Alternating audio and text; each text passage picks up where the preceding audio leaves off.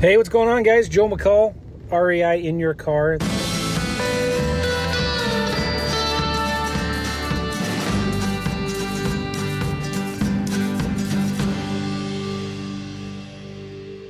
This is my version of the audio podcast, so I'm not doing this to YouTube. I'm talking to you guys, my friends, right now in audio podcast world. Hope you're doing well. Just driving home from chiropractor appointment. Oh, it's brutal. It's one of those, like, it feels good, but it's painful, and I'm glad I did it. So anyway, I was thinking as I'm driving home here, the importance of making decisions, especially specifically when it comes to making offers.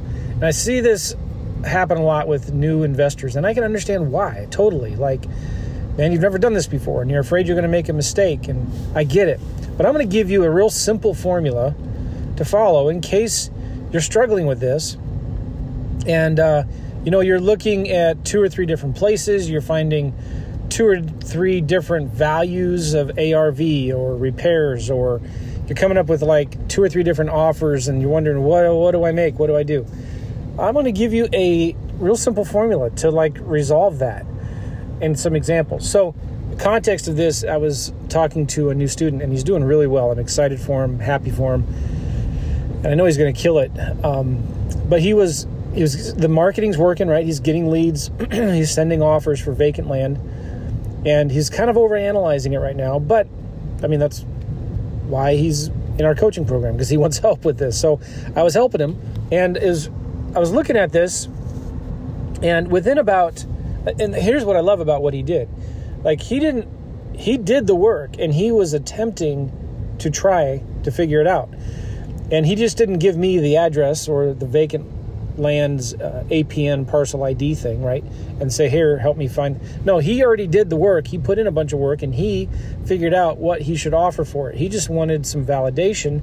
He just wanted some help. Hey, am I looking at this the right way? Or how would you look at this differently, So that's awesome, because that's how you learn. And I remember this in math, like if you bring a problem into your math teacher, professor in college and say, help me with this problem, I don't understand it. And they see that you've not done any work, and they see like you have not even tried, they're going to kick you out of the room and tell you, go try something and figure it out. Take just a bad guess and do something, right? Don't be so lazy and waste my time. So anyway, I try to talk to my students about that. Well, this guy, he gets it. He did it. And he was working really hard trying to figure it out, which is amazing and awesome. So anyway, I, within a couple minutes, was able to come up with an offer. And it's really simple. When it comes to vacant land, the way I teach it is you pull a list of landowners, and the software that we use will give you what they think the property is worth based on scraping thousands of comps in those counties. And it would look for active comps and sold comps. And you tell it to make the offer based on either county pricing or city pricing or geo pricing. And then I won't go into the details of that. And you say make your offer based on a certain percent, 20, 25% or 35% or whatever. But sometimes the price that they give you to offer is too high, because they're looking at it at a large, wider area. Anyway, so price sometimes gives you an offer that's too high. So you need to validate that number with what you see actually being marketed right now in the neighborhood, in that area. So if price says to offer 10 grand, but you're seeing a bunch of properties listed for sale for 15, maybe 10 grand is too much, right? Because if there's a bunch of properties listed for sale for 15 grand, I want to sell mine for $13,500. And if I want to make a $10,000 profit, I'm going to offer $3,500 to the seller. So it's really, really important. Now, where my coaching client was getting stuck was like he was kind of getting analysis paralysis. He was getting kind of stuck with like, should I offer $3,000 or $6,000? And here's the great thing about vacant land, number one, is like, even if he did offer 6, I said he should offer 3. But even if he did offer 6, man, he's still going to make like 6 or 7 grand on this deal. which is great, right? But he could be making double that, or at least another $3,000 to $4,000 instead of offering 6 if he offers 3. So he's got some more wiggle room. So maybe if he offers 6, he'll make $5,000, but he could have made $8,000. Does that make sense what I'm saying? So here's what I wanted to kind of tell you. My whole point of this is that when you are looking at your numbers and you're looking at your offers and you're like, man, I don't know what to, this is so confusing. I'm seeing like values of this here and values of this there, or offer price of this here and an offer price of that. What do I do? What do I do? What do I do? Here's the thing. Pick the lower number or the higher number based on what you're trying to do. So like if you're seeing that you got 2 offers to make, 6,000 or 3,000, go with the lower one. Offer 3, okay? If you're looking at, if you have a house and you're looking at repairs are going to be either 30,000 or 40,000, you're like, I don't know what to use. Use the higher one. Use the more conservative number. Maybe that's a better way to put it. So use the higher repair value. If you're looking at comps, you're looking at ARVs, and you're like, man, I don't know if it's either worth $300,000 or $350,000. Start with the $300,000 number. Here's the thing. You make your profit when you buy, not when you sell. So if you make your profit when you buy, it's so important that you make an offer that's going to work for you. Now you're like, oh, but I'm going to lose the deal. Well, here's the thing. You know, if a seller rejects your offer at $3,000, they're probably going to reject it at $6,000. But if you offer $3,000 for this vacant lot, and let's say the seller says, yeah, you know, I can't do that, but I could do $4,000.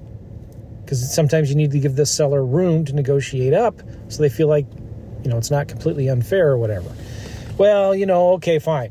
You'll buy it from them for $4,000. But if you were to offer 6, the seller probably would have said, well, no, I could do it for 7. Do you see what I'm saying here? So a real simple solution, which works a lot of times, I don't know what percent of the time, but it's like, worst case, they say no, right? Which, wouldn't you rather them say no to a bad offer than a good offer? Do you understand what I'm saying? Because what if they would have said yes to a bad offer, then you'd be hosed. And you'd be like, oh man, this is horrible because I'm not going to make any money in this deal, or I'm going to lose money in this deal, or I'm going to have to go back to the seller and try to renegotiate or cancel the agreement. So it's kind of, you know, it kind of goes back to like under-promising, over-delivering. Which, you know, we did this a lot when we were selling a lot of deals, turnkey deals to investors. You know, when we would look at the price, if we had a house that we were selling that would rent for maybe $700 to $800 a month, we would say this house rents for $700 a month. When the estimated repairs were maybe $10,000 to $15,000, we would tell the seller the repairs. We would tell the buyers the repairs are probably going to be $15,000. Do you understand? So when the buyer looks at the deal and they see, oh, wait, shoot, yeah, this looks like a really good deal. I could actually rent it out for $800, not $700. The repairs are going to cost me $10,000, not $15,000. They're going to think you are amazing. They might think you're stupid. I'm just kidding. But they're going to be like, hey, you know what? Joe gives me good deals, and they're going to like working with you. So when you're making offers, there are always going to be deals out there. Don't be afraid to get rejected on your offers. There's a deal every day. And so many times what happens when you make these offers, you may think this is ridiculous. This is a lowball offer. No way the seller would accept it. You're going to find that some of those get accepted. And you're going to go from making maybe a normal $5,000, $10,000 wholesale fee on some of these deals to $20,000 or $30,000. You just never know. So don't be afraid to make a bad offer. Just make the offer. But like, if you don't feel this queasy feeling in your stomach, like, oh no, man, this is going to be offensive. This is so ridiculous low. There's no way they're going to say yes to this. If you don't have that kind of sick feeling in your stomach, then your offer's too high. You got to give yourself permission to have that, oh my gosh, I can't believe I'm making this offer. You've got to give yourself permission to do that. Understood? All right, so I just wanted to, I think that'll help some of you guys to stress out less about these offers. Just make offers. If it's a numbers game, if the goal is to get to know as soon as possible, man, I'm telling you, the best way to do that is to make a lot of offers. And when you make a lot of offers, you should be getting way more no's than yeses. So try to get as many no's as you can, because then you know your yes is coming right around the corner. Okay? If you're getting too many offers accepted, you're offering way too much. What's the magic number? I don't know. Maybe 1 out of 20 offers. We were at a point, where we're getting 1 out of 10 offers accepted. And sure enough, maybe we were offering too high. We were still making 5-10 grand on these deals, but we could have been making 15 to 20 grand.